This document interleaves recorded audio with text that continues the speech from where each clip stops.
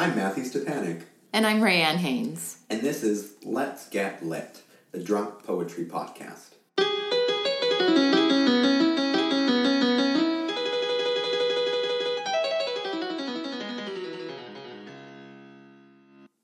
In every episode of Let's Get Lit, we interview poets of stature about their work and about the power and relevancy of poetry in order to support and promote it, and along with the arts and literacy.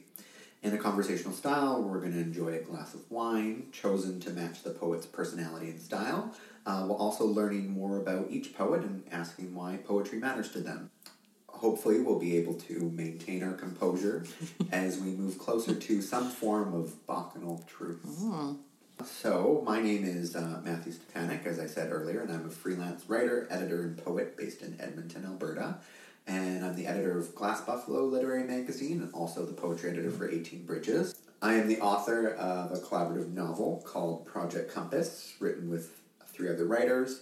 And I also have a poetry chapbook called Relying on That Body, which is all about season 10 of RuPaul's Drag Race. Very cool. Yeah, and another newer piece of news for me is that alongside Jason Purcell, I'm managing Glass Bookshop, which is Edmonton's newest bookshop that promises a curated reading life, and we've started selling books at literary events in the city. Yeah, I'm very excited for you and Jason and what's coming your way, and really excited for Edmonton and the new bookshop that we're going to have. Thanks. Yeah. And I'm Rayanne Haynes. I'm an award-winning fiction author, poet, and the executive director of Edmonton Poetry Festival. I do have a fictional novel in verse that came out last year titled Stain with the Colors of Sunday Morning. But this isn't about us, so we would like to thank our sponsors and our presenters before we begin, and we would like to specifically thank wine expert Gurvinder Bhatia for his generosity, because he sponsored the wine for all of our episodes out of his own private cellar, which is really cool. Let's Get Lit is presented with the Writers Guild of Alberta, and we're grateful for their support in promoting and sharing this podcast with their members, because they do a lot of wonderful things for promoting and working with writers in Alberta. So they do. It's great to align with them on this. And as you're listening to us ramble and drink, and our wonderful guest, feel free to share your thoughts on our conversation with us on Twitter at @lets_lit. And so, as Rayanne and I are actually not alone right now, no, I feel like I need to introduce the other poet in the room. Jenna Butler is our special guest today, and she is the author of 3 critically acclaimed books of poetry: Seldom Seen Road, Wells, and Aphelion, an award-winning collection of ecological essays, A Profession of Hope, Farming on the Edge of the Grizzly Trail. And Butler's current work is the travelogue Magnetic North, Sea Voyage to Svalbard, which launched in 2018 with the University of Alberta Press, and that's mostly what we'll be discussing today. So I guess thank you, Jenna, for joining us today, and welcome. Oh, thank you so much. It's a real pleasure to be here. Excellent. So our wine for today's podcast reflect not only the wine that we're going to be drinking, but also the winery. When I researched wines, I kept coming back to Jenna as a person and her commitment to building things and to learning. We know, and we will talk more later, about the fact that Jenna and her husband have built from scratch a fully off-grid, sustainable, and organic farm, which they also hope to turn into a writer's retreat one day, which is very cool. And so I had a lot of trouble picking just one wine with Jenna because of her different styles of writing, and she's such a vibrant person that we chose both a Pinot Noir and a Pinot Noir Rosé for our chat with Jenna today. So we're going to have a lot of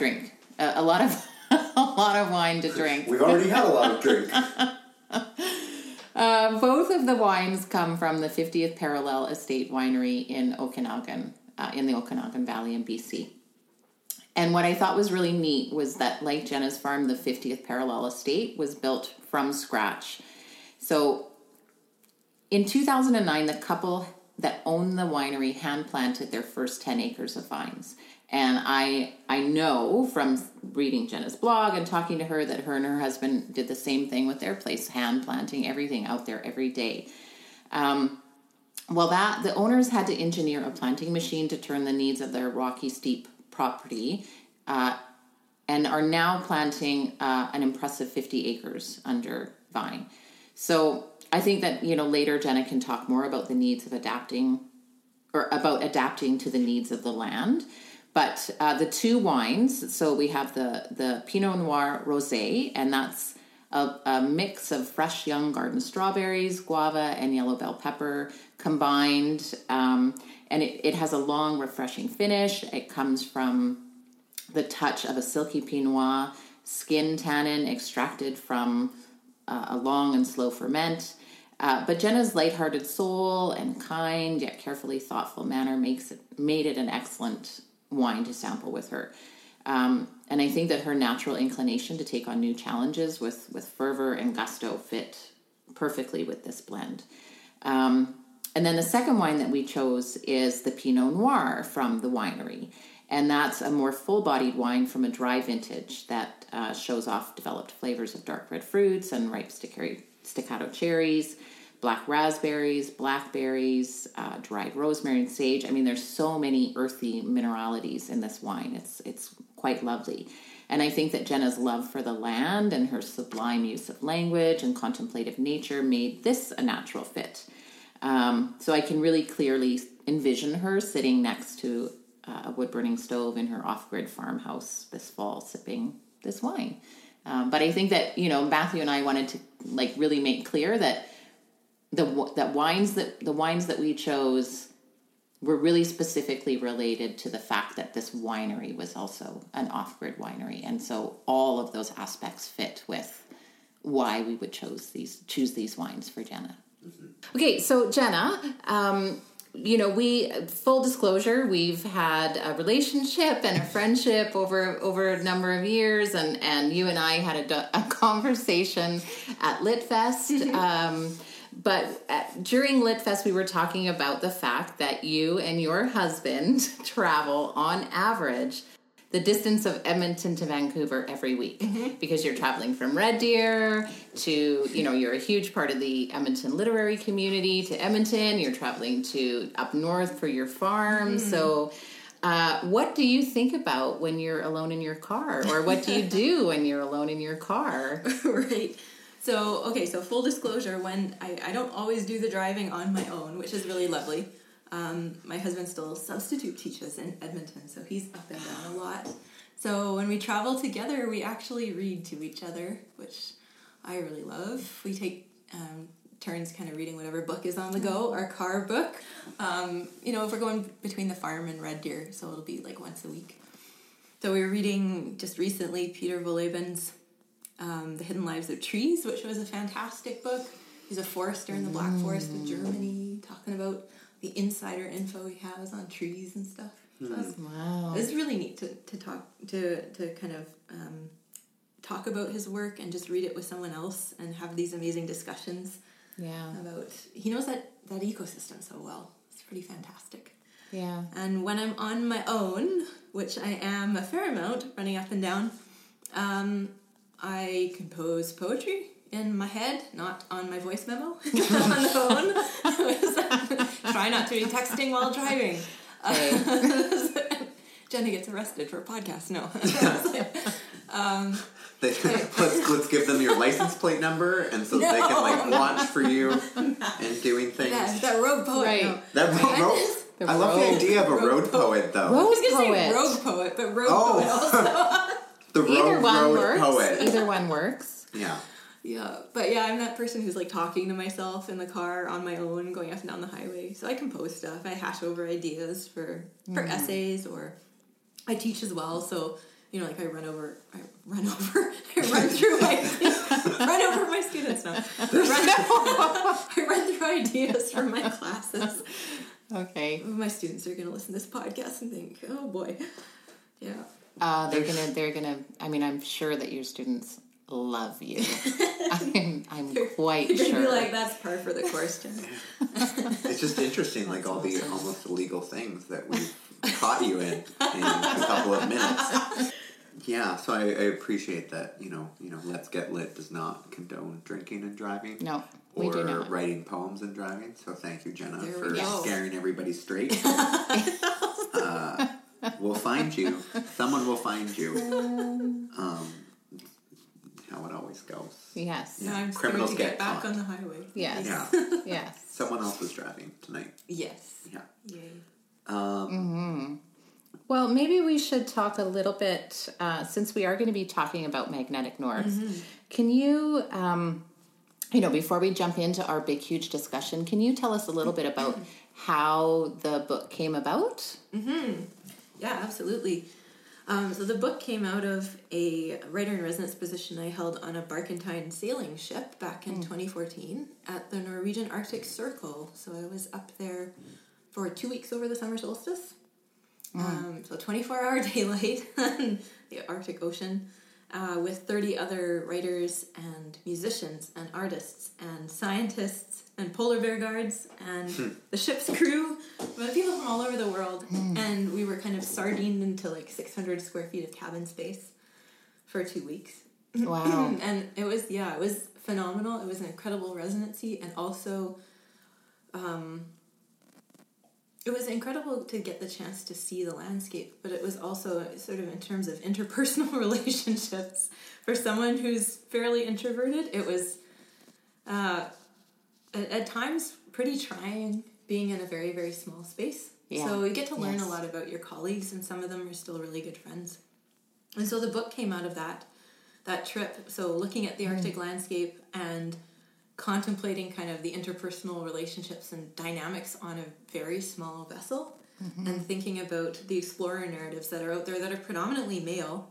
And so thinking in terms of just people in general crammed into this small space in a very, at times, very hostile environment. I can't imagine being up there over the winter. It was, the 24-hour daylight was pretty intense. And also connecting that endangered landscape back to the boreal forest of northern Alberta, which is what I call home, and which is threatened in a different kind of way. So up on the ship in Svalbard, every time we made landfall, we would pick garbage because the ocean currents from around the world just drop garbage on Spitsbergen. And so we were really aware of the human impact, even though there weren't that many people there. So this kind of barren Very much so. landscape was covered in garbage.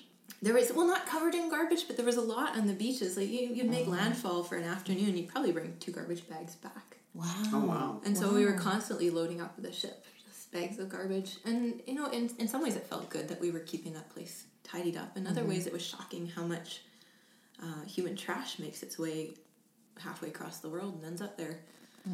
But it's a peculiar landscape because it is, at the same time, it is barren and vast. It's also peopled. And it's got these really visible layers of history because it's the Arctic landscape and it's desiccating and dry, and so any remains that are left there are still there. So you have the whaling outposts from the 1800s where the wood was brought over from places like Russia because there's no wood on Svalbard. So the wood was all brought over to build the whaling stations or cannibalized from other buildings or boats. And then you have the Russian mining colonies of the 20s to some of them the present day. They've been abandoned and recolonized. And then you have the tourist towns and the tourist settlements. And so like layer and layer and layer and layer of history. Just everything is still there. Yeah. Yeah, and so many countries have had their finger in the pie, as it were, on Svalbard. Wow. Wow. So that's where the book came out of. It was like trying to cram so much of that experience, that really intense sort of 24-hour day, like 2 weeks, into this little tiny book. Wow. Well, it's a beautiful book. Thank you. Well, yeah, I mean, we're going to talk a lot about it in the podcast, but do you want to start us off with a reading? And Matthew and I were thinking night. Yes. Yes. I'd love to hear it. Okay. Yeah, I'd be happy to do that. So night, one of the things, I should just preface, one of the things I mentioned was 24-hour daylight. So darkness became, and I mentioned this when we were talking earlier for the podcast, that darkness kind of became its own character over the course of the book. And I didn't start out to write that. It just, 24-hour daylight does something to your body and your circadian rhythm gets kind of destroyed. So night and the privacy of darkness and what it does to you kind of psychologically, not having that space to retreat to. Again, especially in 600 square feet where you are around other people at all times. You share a cabin, you share a common space. You're never apart from anyone else because there are polar bears around. You cannot be alone. Oh my gosh, polar Right? bears. When you're on land, you are guarded with guards with rifles. And we're going to talk about that after too. We are going to talk about that. So yeah, it's like it's literally like a YouTube channel sort of live streaming from your living room 24 hours a day. It's intense being on public display all the time. Yeah. Just reminds me of Lost a little bit. Polar bear guard. There's only ever one polar bear. I thought you were going to say Walking Dead. Oh, great! Oh my god, like, I do not watch Walking Dead. I prefer shows that were, like, over 10 years old. Okay, maybe the boat wasn't that bad. Man, my friends are going to be listening from the boat going, she's calling us The Walking Dead. No. Yeah. Okay, so I'll read Night, and it starts off with this epigraph from Monty Reed. Declension stalks the snow cover. It wonders how many people it is, how many mouths. There's no place to hide. Night is non-existent, circadian cranked to overtime. No twilight, no dusk, no dawn. Same abbreviated shadows on the road. We jitter, grateful for anything that dims the light. Snow squalls, cloud banks, duty-free Svalbard whiskey. Something in us paces, sleepless, sits on its haunches and observes morning rituals of black coffee and Hjetoast, uneasy company. Svalbard bleaches its bones 4 months of the year, stretched thin by sun like a drum on a frame. Its wild places crack in the heat, tundra canvassed out, pinned, strained. 24 hours a day, the hunt. Reindeer on the Campion Flats, polar bears along the beaches. Fox dens green to uncanny mounds, small death forests visible from the air. So much sun that entrails clapped blue against the rock morph in an instant to chickweed, pygmy buttercup, Svalbard poppy. Blood runs amok, sun-spurred, no easy resting place. Birds at all hours, a ferment of terns over stone-couch nests, fulmars ricocheting from the cliffs.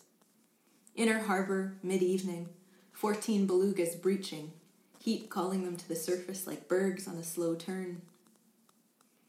The darkness becomes mythic, vein shot, red light through pinched eyelids. We are bitter, amped. Our bodies want to move, to work, to love. We burn out in 3-day stints, sleep through afternoons, emerge into perpetual midday. Tremors in our hands, daylight bubbling in bloodstreams. What we took for granted, the relief of the dark. How concealment, too, is a sort of blessing. Aboard ship, dark becomes an interior country. 30 people in 600 square feet, the middle of the Greenland Sea, the top of the world. We learn what the explorers knew, that darkness is not a right but an indulgence. You do what you need to find it. The bar is open as long as the sun is up. Love, too, is a kind of darkness, a momentary way of abandoning the body. Forget where you left yourself. Don't look for tracks. The wilderness is in the darkness, and the darkness is internal, layered over, contents under pressure, coalescing into something much less human, more keen. If darkness is the fringe land, sidestep the mirror, all the world in your eyes, staring back. Wow. Thank you. Well, I mean, we started with night, so I want to talk about darkness and light in the poem and in the collection itself, because I'm interested in the idea that you said that darkness became its own character. And normally, like in poetics, you know, there's this positivity around light, and like, you know, the negativity is darkness, and even in sadness, and how often we associate those two things together. But you know, in this, you're talking about darkness as desire and love and indulgence, and I'm wondering if you can maybe talk a little bit more about your experience in, you know, existing in this permanent light space and what you did to escape it, or how this came. I cannot imagine living up there all through the summers. I think I would probably lose what was left in my mind at the time. But, Yeah. or over the winters when you got 6 months of darkness, that too I think would be pretty fraught. But I mean, I was thinking about that very idea when I was driving up here, knowing that we're heading into the dark time of the year, right? When for us, 5 or 6 hours of daylight, oh no. And at the same time, it's just like, it kind of crushes your soul a little bit. But that whole idea that I didn't start out to write Dark as a character is just something that I while I was thinking about the trip after the fact, I realized that the entire time I had literally been vibrating, and it got worse as I went through the days. And it's because your circadian rhythm is getting disrupted. Your sleep, even when you sleep like 6 or 7 hours, you don't feel like you've slept, and your body is just on all the time. And it didn't help that everywhere we went, they didn't seem to have blackout curtains.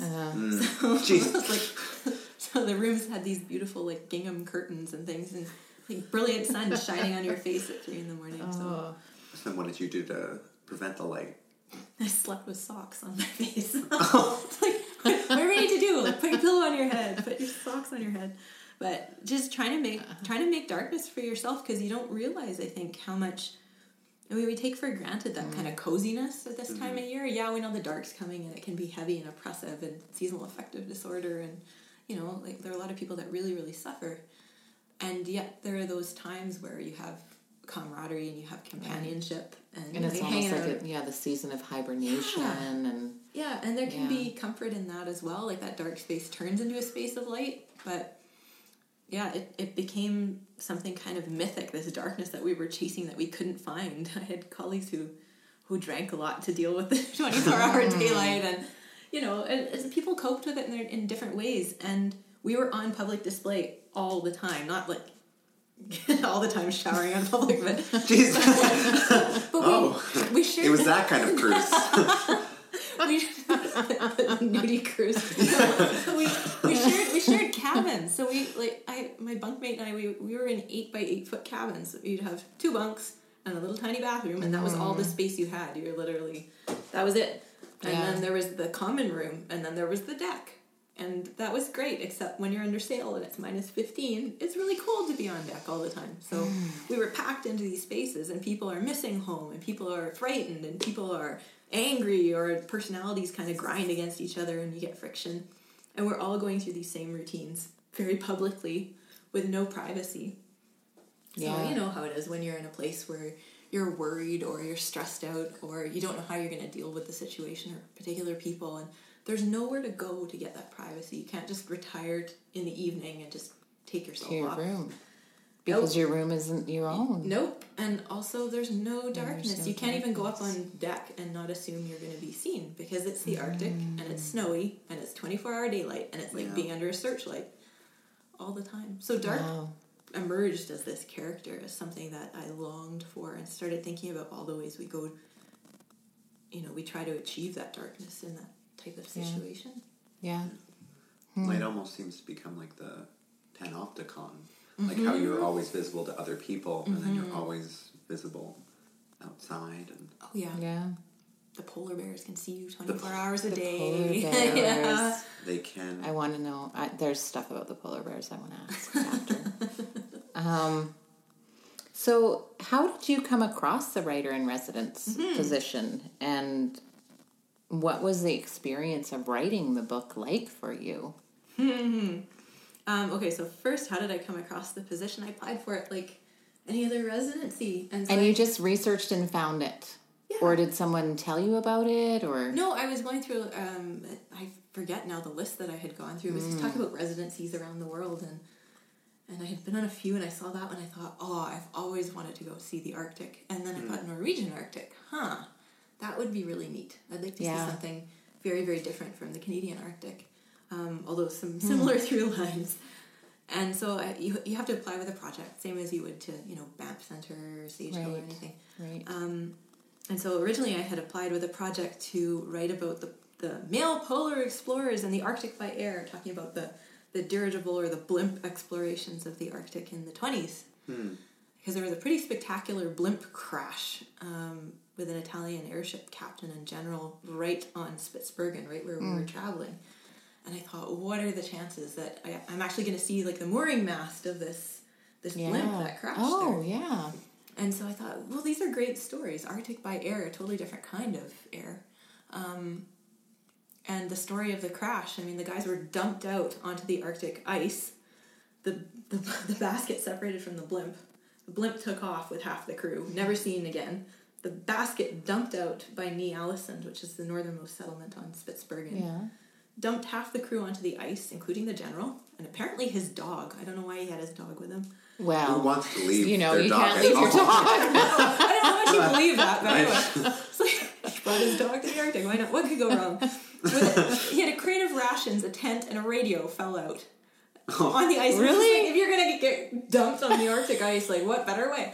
So it was the first polar air rescue mission, international polar air rescue mission, to pull these guys in off the ice. So I was going to write about that, and because there's some great stories. And then I got there and I looked at the landscape, and I started noticing how all the stories were the male narrative, and I wanted to dig more. And I thought, there are women here. Mm-hmm. I mean, I was meeting the polar bear guards. I was meeting women in Longyearbyen settlement, and talking to them and saying, "What's life like here?"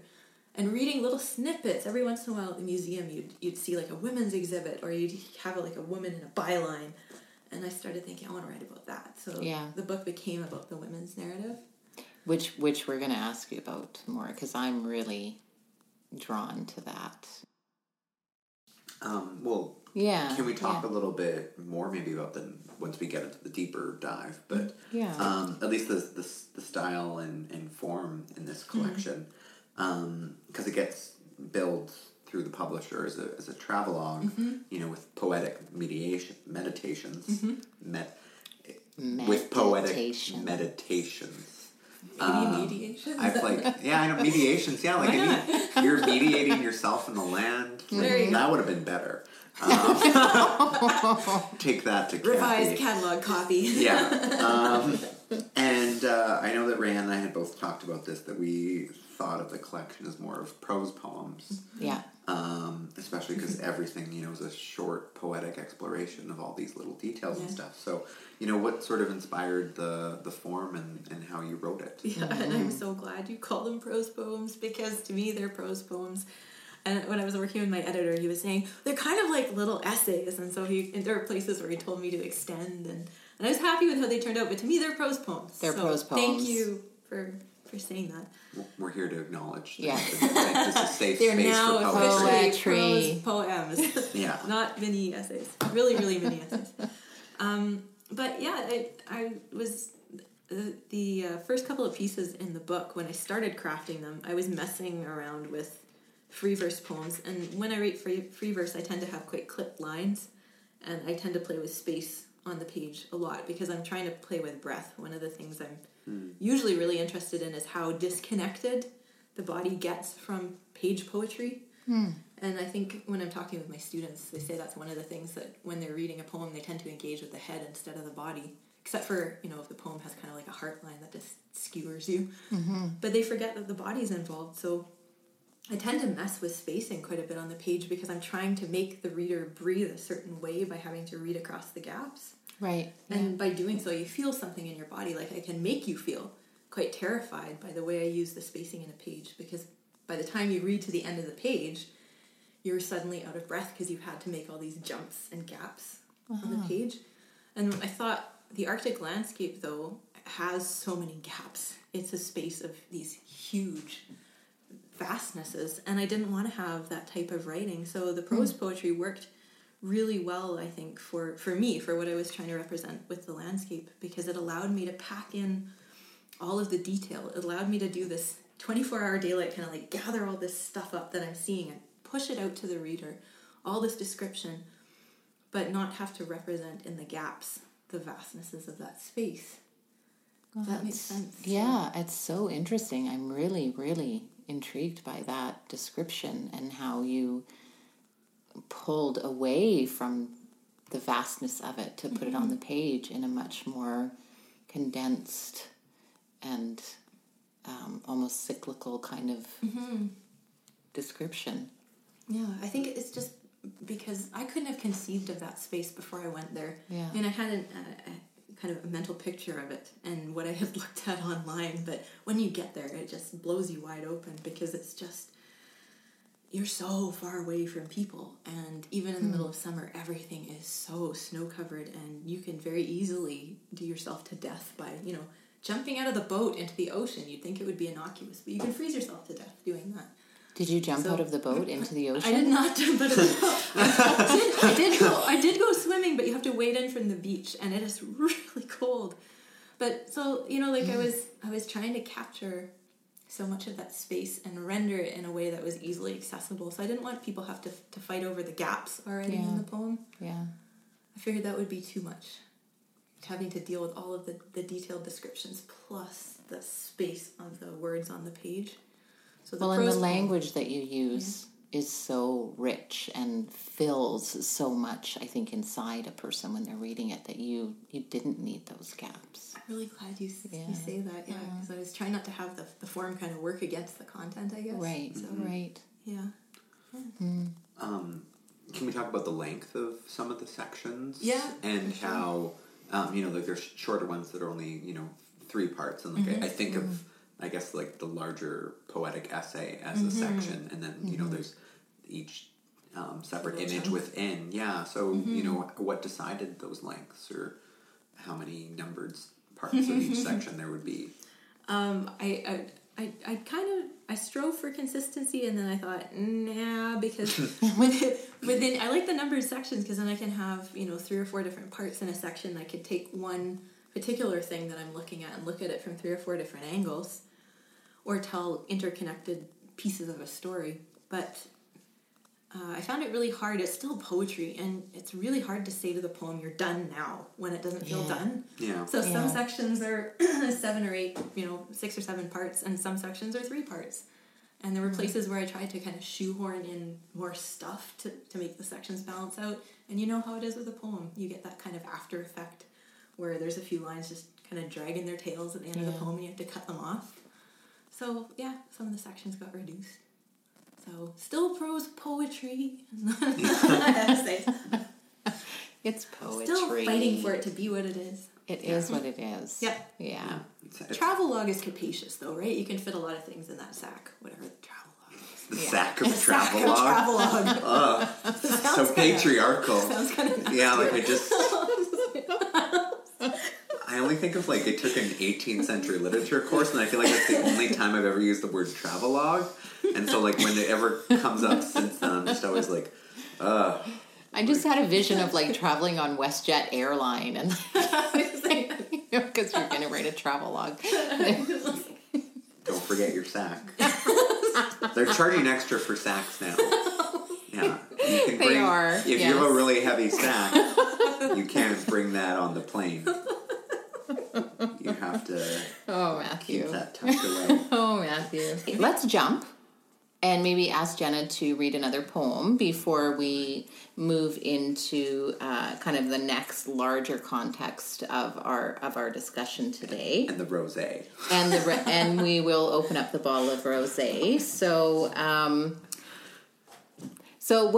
we're gonna have Jenna read from Ornithomancy to lead us into the next section of our discussion today. Do you want to take that in? Sure, absolutely. Go with that, Jenna. And so ornithomancy, of course, is that type of divination done through the flights of birds. And that was one of the things in the Arctic that totally struck me, was the amazing bird life. And because it was over the summer solstice, all the seabirds were coming in to land, and the breeding was just crazy. There were eggs everywhere you looked, and the terns nest right on the road. And they will attack you when you get close. So half of the, you were navigating on land, you were ducking and covering to stay away from the terns, because they land on your head and grab your hair. Oh. So it was just trying to navigate that landscape. You couldn't walk in a straight line. You'd have to go around the turn. So part of it was navigating all these birds. It was kind of Hitchcockian at times. And also, there's a section in this prose poem where there's an underlying narrative I mentioned of this women's narrative that comes through. Yes. And being in the Arctic as a woman who had been told not too long before that you can no longer have a shot at having live children. So I had just learned that. So there was that sense of everywhere you look, there was life, life, life, life. And I was sitting there going, I still haven't sort of processed my own news. So our Nithomancy starts off, all of them start with an epigraph. This one's by Kathleen Janey, amazing writer. In September, countless sand and house martins jazz above the river, taking insects from the surface, from the air, thousands of birds kissing the river farewell. They creak, a sound like the air rutting against itself. Summer is everything they know. They're preparing themselves, sensing in the shortening days a door they must dash through before it shuts. Pleated bone flutes open against rock. Arctic tern caught, sunning, breast jimmied open by the rummagings of the fox. Little left but the half-moon curve of her beak, a startlement of pinions. The sun is directly overhead 24 hours a day. Death leaps at me with the intensity of searchlights. Bones bleach and fissure over a matter of weeks, the only shade directly beneath where the blood slips, pools, sprouts a small tuft of grass almost overnight. Death is immediate, and life in this pressure chamber of northern summer is nearly as quick. The terns nest with a sort of desperation, clenched in their thousands among the stones, splayed and vulnerable. My walk a drunken weave, skirting that nest and this, the airborne ire of mothers. Live wire buzzing, the young that do hatch are raised in a ratcheting of fear, fear, fear, haptic filaments needling through the spaces in their bones. Off Spitsbergen, Fanshawe lifts its dolerite skirts ribbed with whalebone and eggshells. Guillemots rasp into the air in their thousands, adamantine hammer of sound that drills in somewhere behind the eyes. I feel the birds as much as see them. In my blood is a new element, a battering of wings, mad clangor. The land is contoured in a way that breeds sound. It sloughs from the bird cliffs, heaves over the water in a rich, acrid roll. Along the shoreline, sound clatters between the growlers, barks chips off the larger bergs. All through the afternoon, champagne tinkle of ice chips as the slabs greet each other across narrow channels in the green. Wind-burned, eyes closed, this. Beneath the keening of bergs, a deeper thresh of glaciers calving, creaking with sun. Sound of earth, her bones, wide russet bowl of hips splaying open. From these sear flanks, her desiccating body, what a sea change is born. Magdalena Fjorden at the solstice, the scree slopes greening overnight as the little ox come in from the sea, fast and fetid life clamping itself to the stones. Blue eggs erupt from the cliffside like a party trick, their shadows sewn beneath them. Imagine what it is to be called through the bones, daylight playing itself out in your marrow. This knowing that draws you in from hundreds of miles out to sea, slices you cleanly through the spindrift to shore. What it must be to understand the pull in your blood this way, an old, old calling. What it must be like to know your direction without fear. Eggs that mysteriously appeared and vanished again, palmed, fainted, perfect diversion, child's birthday trick. When your nieces hunted up your sleeve, small hands darting like voles, how the laughter would roll out of you while the secret stayed put. Somewhere was a prize and you weren't telling. Better than a chocolate shell, something real. You imagined it held delicately against your teeth, your tongue, certain that when they pried your lips apart, the secret would scattershot into the world like a small bird. You held my hips that way, as though you were framing sky, permitting egress, flight. As though my body, too, could be palmed, appeared and disappeared like a vaudeville trick. Somewhere a small skittering of claws, tattoo of wings. What we didn't know then, how winter breaks down a nest from the outside in, weathering its bindings to silver. The way the cage of the body can break open at a touch and nothing flies forth. No sound, no tumult of rattled feathers, just empty air and light. Thank you so much for that, Jenna. That was really beautiful. Thank you. Okay. It was, and I'm going to introduce a short wine break. Oh, wine break! Yeah, we opened up the rosé now. Oh, And I'm so- excited to give a taste, have a Wow. taste of this one. Yes. That's the good part. And good part. Jenna, you watch and you say Oh, when. the good parts. That's good. Okay, you're welcome. I don't say when for my wine. It just keeps going. It's more like Say brim. it's like why But then why not? You know? Why not? Why not? Oh. Oh my. That's how I feel about things. Okay. So, Jenna, with the last reading, I mean, it was so powerful and evocative, and the book really focuses a lot on the female narrative you talked about earlier, how you had originally thought that you were going to be writing about the male story, and instead you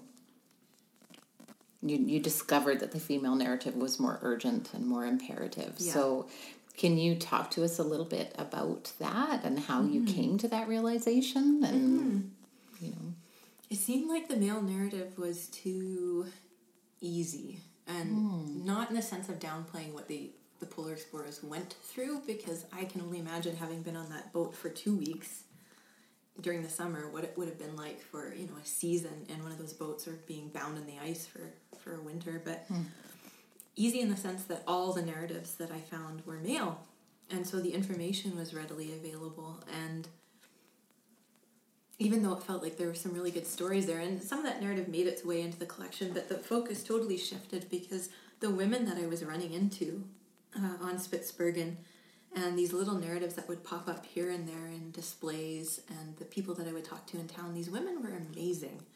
It is a hard life. The men predominantly have a script. They are the miners. They are involved in tourism, or they run a company or whatever, and the women don't. A lot of times they come along as family. They're occasionally raising children, miners' wives.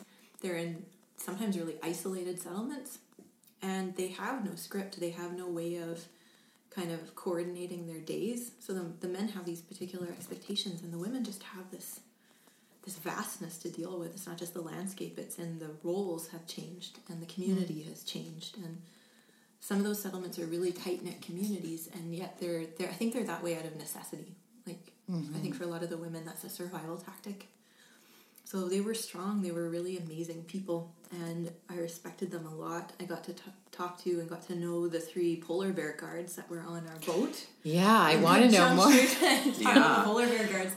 And we kind of called them the Vikings with high-powered rifles. They seriously were. Like, one had amazing dreadlocks and everything. It was like that TV show, Vikings. Some of the women off of that. I just thought, you put them in the 21st century and give them a I've actually rifle. Not watched that show, but I need to, because now you just I'm so drawn to it. Yeah. My family's obsessed with it, and that usually is enough of a sign that I probably wouldn't like it. Okay.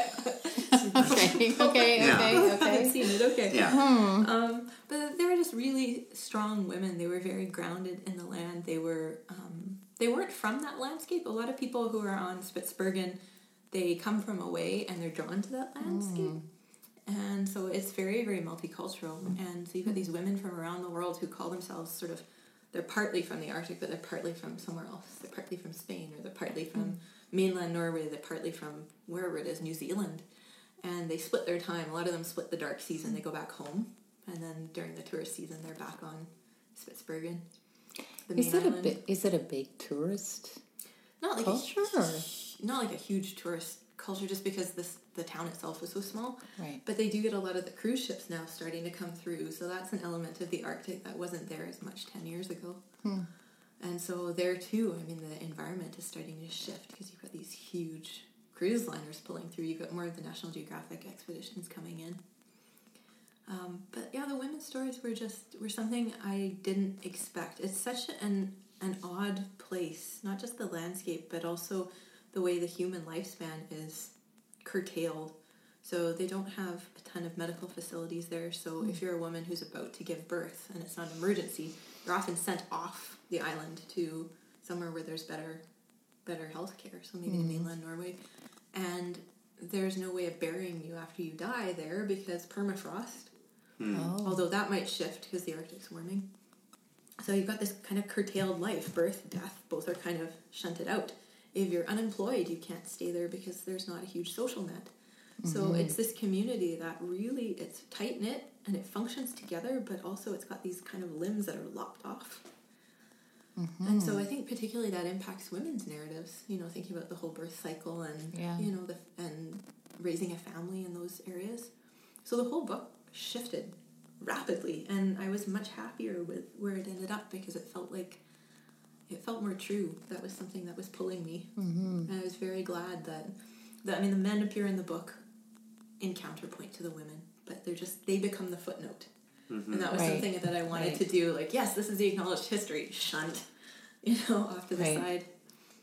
Although there is one male, Sasha, Pyramiden. Yeah, the tourist guide at Pyramiden. Yeah. Yeah. Yeah, he was a real character that drew me in for sure. Yeah, he sort of embodied Russia, Russia almost a century ago, with the great coat and the hat and everything, the fur hat, and just an amazing character. And I think he would have to be because Pyramiden is technically a ghost town. Now, there's two major Russian mining colonies on Svalbard. One is Pyramiden, one is Barentsburg. Barentsburg has been, I don't think it was ever really shut down. It might have been around the Second World War, but it's been repopulated.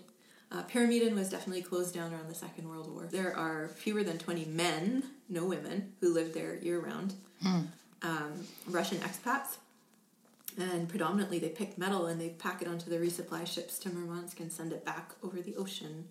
And that is what they do. And they are there for various reasons. Personal reasons. Why would you want to exile yourself to a former Russian mining colony? Yeah, they've got some stories. But language barrier, so I didn't really get to learn a lot of them. Do you have a favorite moment from the time that with the women that you met? Yes, I do. That you feel comfortable sharing? Yeah, absolutely. Yeah. Do they feel comfortable? No. No, I think they would probably just laugh. So, like I said, they were Vikings with high-powered rifles. They were just phenomenal women. A couple of them had flaming red hair. They were, and these are the polar bear guards. Polar bear guards. Yeah, I'm just so intrigued by this. They were just incredible. Every time we went we made landfall. We went to the mainland. The polar bear guards would have to go out and triangulate, and so the artists and scientists had to stay within the triangle. They were on guard at all times because a polar bear can scent you from over 10 kilometers away. Wow. And if they're hungry, they'll find you. If they're bored, they'll find you. They'll find you because they can. Yeah, we had a couple of experiences where there were polar bears, swimming on some of the drift ice and one on the shore. And they were very aware that we were there. So the polar bear guards were constantly out there, and they were constantly kind of testing themselves and keeping active. They would do this kind of parkour almost around the ship's deck every morning. Just like not touching the deck. They would climb on the rigging. They would climb around the edge of the deck just to keep in shape. And so makes me want to go on my 5-mile run a little more. So one day, this memory, oh my goodness. So one day we just come in off the beachhead, and the Zodiac was taking us out to the ship. Zodiac went in, got the last group of artists, and we suddenly realized, polar bear guards, where are they? And we could hear them back on the beach. We got out to the boat, and there were these little specks in the distance. And then we're just like,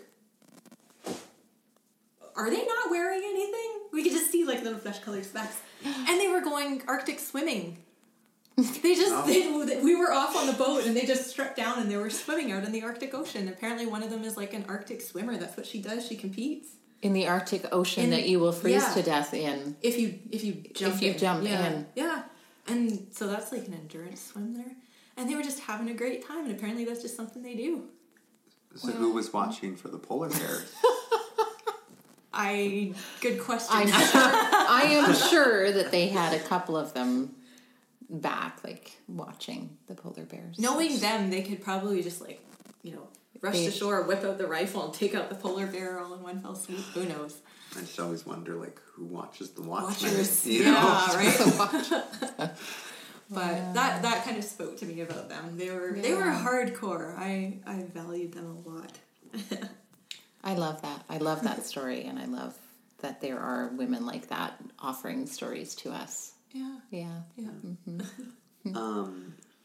Another theme that I wanted to draw us toward at this moment is kind of another human element of the narrative that kind of continues throughout the travelogue that you touched on a little bit earlier about, the human effect on the landscape in terms of the garbage and other things that you see, and watching the glaciers recede and how that marks time, and other things that are sort of going on at the same time, and even talking about, like, the seed vault And I think of the recent news of, like how that's a human attempt to hold on to things, but it's not perfect because, it's flooding. And so... And it's in Svalbard. Yeah. Right. Yeah. And so I was wondering if you could talk a little bit about your exploration in that and, the human effects on things. Yeah, the human effects on things were everywhere, considering it was so sparsely populated. The history of the mining settlements is right there. And because those mining settlements, like I said, some of them have been abandoned and then reclaimed, it's like decades of this history is leaking everywhere. There's mine tailings and mine ruins and everything. And the whaling history is all over. A couple of the photos I have in the book, that was one thing I really appreciated about the book. I was allowed to put black and white photos from the trip throughout it. Yeah, they're gorgeous. So, I love them. And you took those all. I took the photos, yeah. So that was a really a gift to be able to do that. And some of the photos in the book are the bone beds from the whaling stations.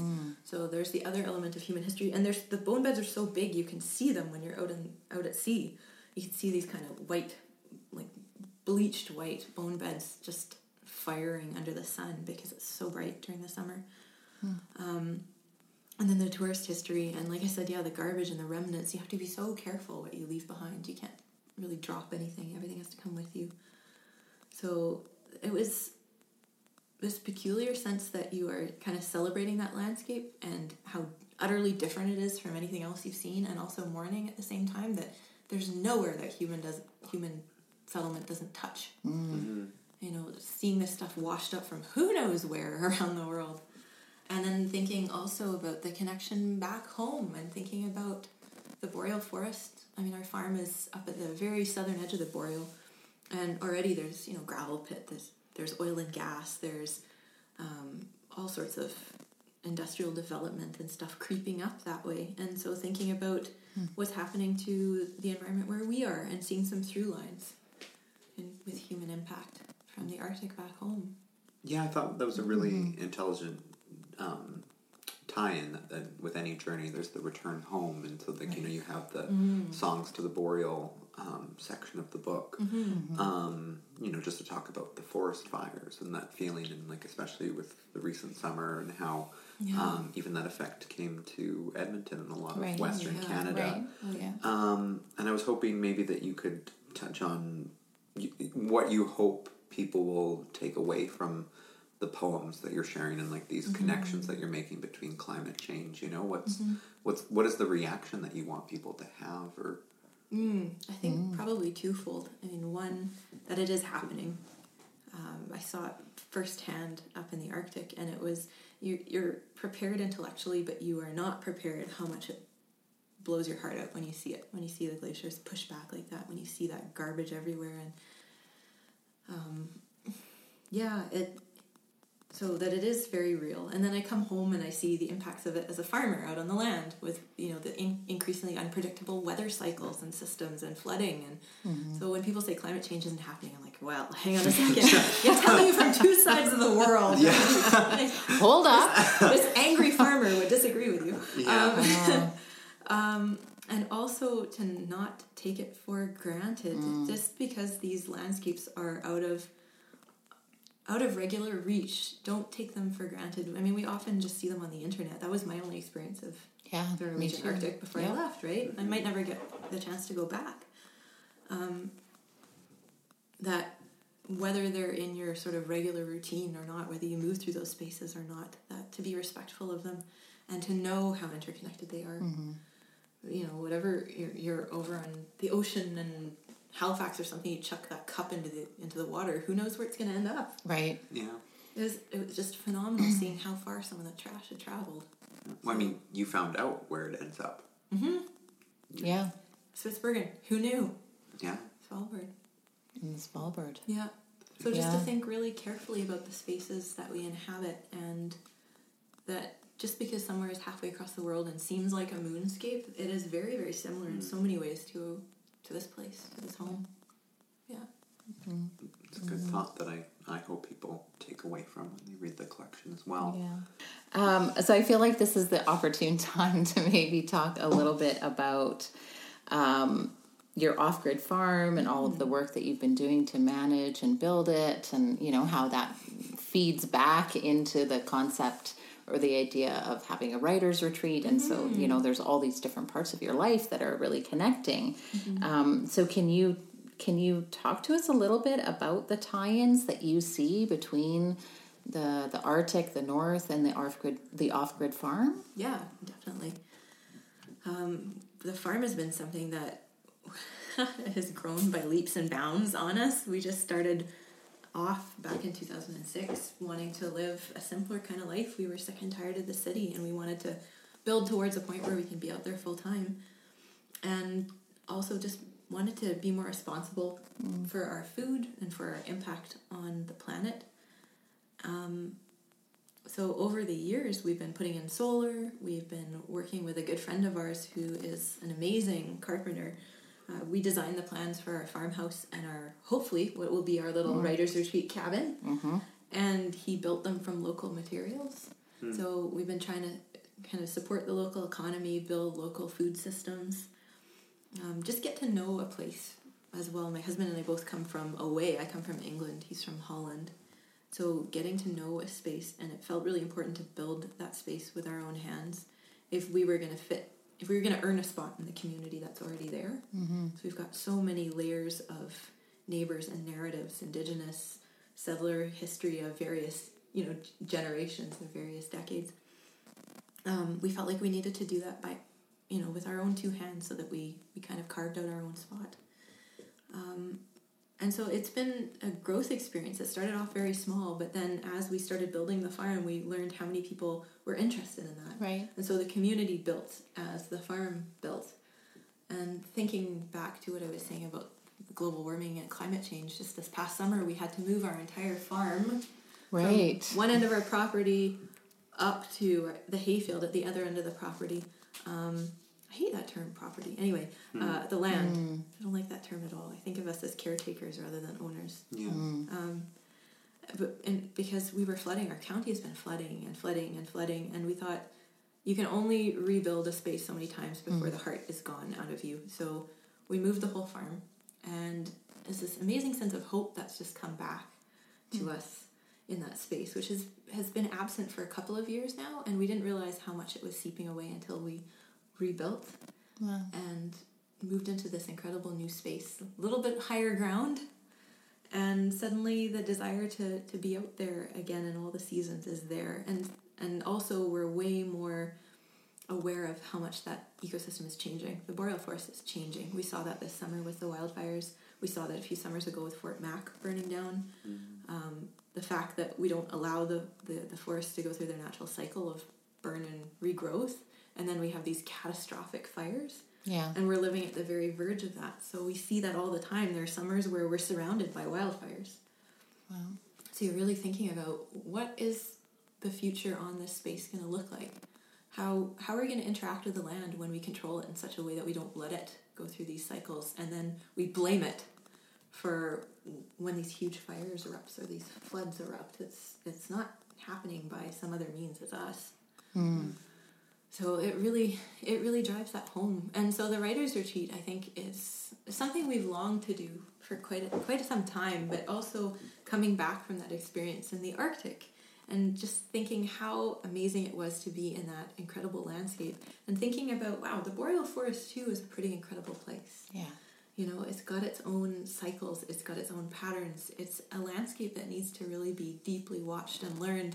And I feel like I could have 10 lifetimes and not have enough time to scratch the surface. But just being able to give people the chance to come out to that place and just experience it. We've got some old growth boreal forest there that's never been touched, it's never been turned. And we want to make that space available for artists. Because it was something that was so generative for me overseas. And I thought, if we can do that here, it feels like paying it forward. Yeah. For opportunities like Svalbard. It seems very poetic. Yeah. Well, like the connection between, the giving back towards the opportunities that you've received and everything, and how that's sort of cyclical. Yeah. And time is marked so much by the ice. And that was one thing I learned about the glaciers. And the old ice is the gray ice. And so when you see a glacier and you see those kind of ragged gray edges, those are the pieces of ice that hold the history. Some of them have been around for hundreds of years. And when a glacier calves, suddenly you have this incredible blue new ice. And it looks like it's been dyed. It's so vivid. And that's the ice that's just been untouched. And I kind of took it a step farther. Like, I'm pretty sure you can't look at the old ice and go, well, that was the fire of whatever year, you know. But it's just that idea that the land, the earth recalls everything we do to it. Mm-hmm. Everything. We think that it's just inanimate, that whatever we do just kind of rolls off somehow, you know. But there's a record of everything that we do, and sometimes it's good to be able to see that right in front of your face. Mm-hmm. So At the Face starts off with the epigraph from John Muir. Thousands of tired, nerve-shaken, over-civilized people are beginning to find out that going to the mountains is going home, that wilderness is a necessity. To watch a glacier calve is to watch time run in both directions at once. The grey face is the old ice, pitted with history. The blue face is the fresh ice, brilliant and unscarred, razor-edged and untouched. On deck, I watch the berg slough, wind-struck, swing its keen blue face away from land. Calving is a funny thing, birth and death gnarled inseparably. The new berg is a small knell for the glacier cracking its spine along the strait. Each summer a little thinner, ice bruised by a malignant swell of mountain coming clear beneath. In a scant decade there will be only rock. The sway-backed ridge of the glacier will be as much a memory as the whale pods darkening the inlets along Svalbard's flank. Birth and death, companion sides of the card. Up from Port Longyear, the Svalbard seed vault blunts its snout from the permafrost, stuffed with India, the ripe heart of the tropics. Mango and quince, rattlesnake bean, fennel. In this doomsday refrigerator, we trust our luck and double down.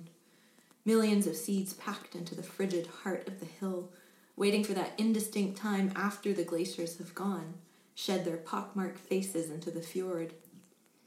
Whatever that world resembles, we imagine rosemary and persimmon, white pine weeping with gum. Our vault a hedged bet, a long con. We are in this for the win.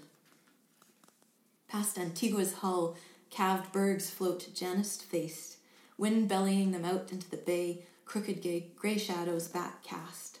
The blue crags of their birthplace already sun-slagging, gleam weathering to runoff sheen as we watch. The old ice on these mountains carries centuries, the guides tell us. When the others tire and go below deck, I linger at the railing, imagining Mount St. Helens, Bikini Atoll, and Nagasaki, the gunmetal glide of uranium from Canada's north. What we are capable of when we hollow the earth, small gods with hammer and tongs, refineries and their atmospheric smear. In our hands, Vulcan's desire to fashion in his own image, a cacophony of voices forming under his fingers. A face pinched from the clay, distant muttering from a tight-jointed box. Bright-eyed Pandora and her cargo of assassins. Somewhere in this ice, Dachau plumes dark against the blue. London burns from a shop on Pudding Lane. I picture the ice sharding and Vesuvius issuing forth in a charred waft, the withering harmattan over the water from Marrakesh, a caftan of brittle wings. New ice glares blue through the Svalbard dusk, the never-setting sun. What will our record be? This clean face splitting, shape-shifting in looking-glass slides. Ragged Syrian fields driving the farmers to Damascus, Cascadia popping her knuckles along Quequisut clam gardens. Soot plumes from the Paragominas as the Amazon burns, arsenic flares outside Accra where the Western computers burn. What will this face remember? A Bastille Day truck attack in France, the Pulse nightclub in Orlando, dust and drought in the camps at Kigeme. Perhaps it will see the future rattling by like a deck of cards, sharp shuffle, dab hand, ice thinning over a rictus of rock. Wow. Thank you, Jenna. Thanks. Yeah. And Thank you. Yeah, and just thank you for talking with us today about your poetry, your experience in a strange place. Yes. And just sharing your worldly wisdom. who will listen. Thanks so much for the conversation. It's been really wonderful. Yeah. Yeah. And I think we want to again thank Gurvinder Bhatia and the Writers Guild of Alberta for being amazing partners and supporting the podcast. And to keep up to date on the podcast, you can follow us on Twitter at @lets_lit. And you can subscribe and listen to the podcast on audioboom.com and more places where you listen to your favorite podcasts. But aside from all of that, I feel deeply honored to have had this conversation with you today. And I think Matthew agrees. I do. Yes. I do. Yes. All right. Yeah. We'll just... So why don't we have a cheers to end the evening? Sounds good.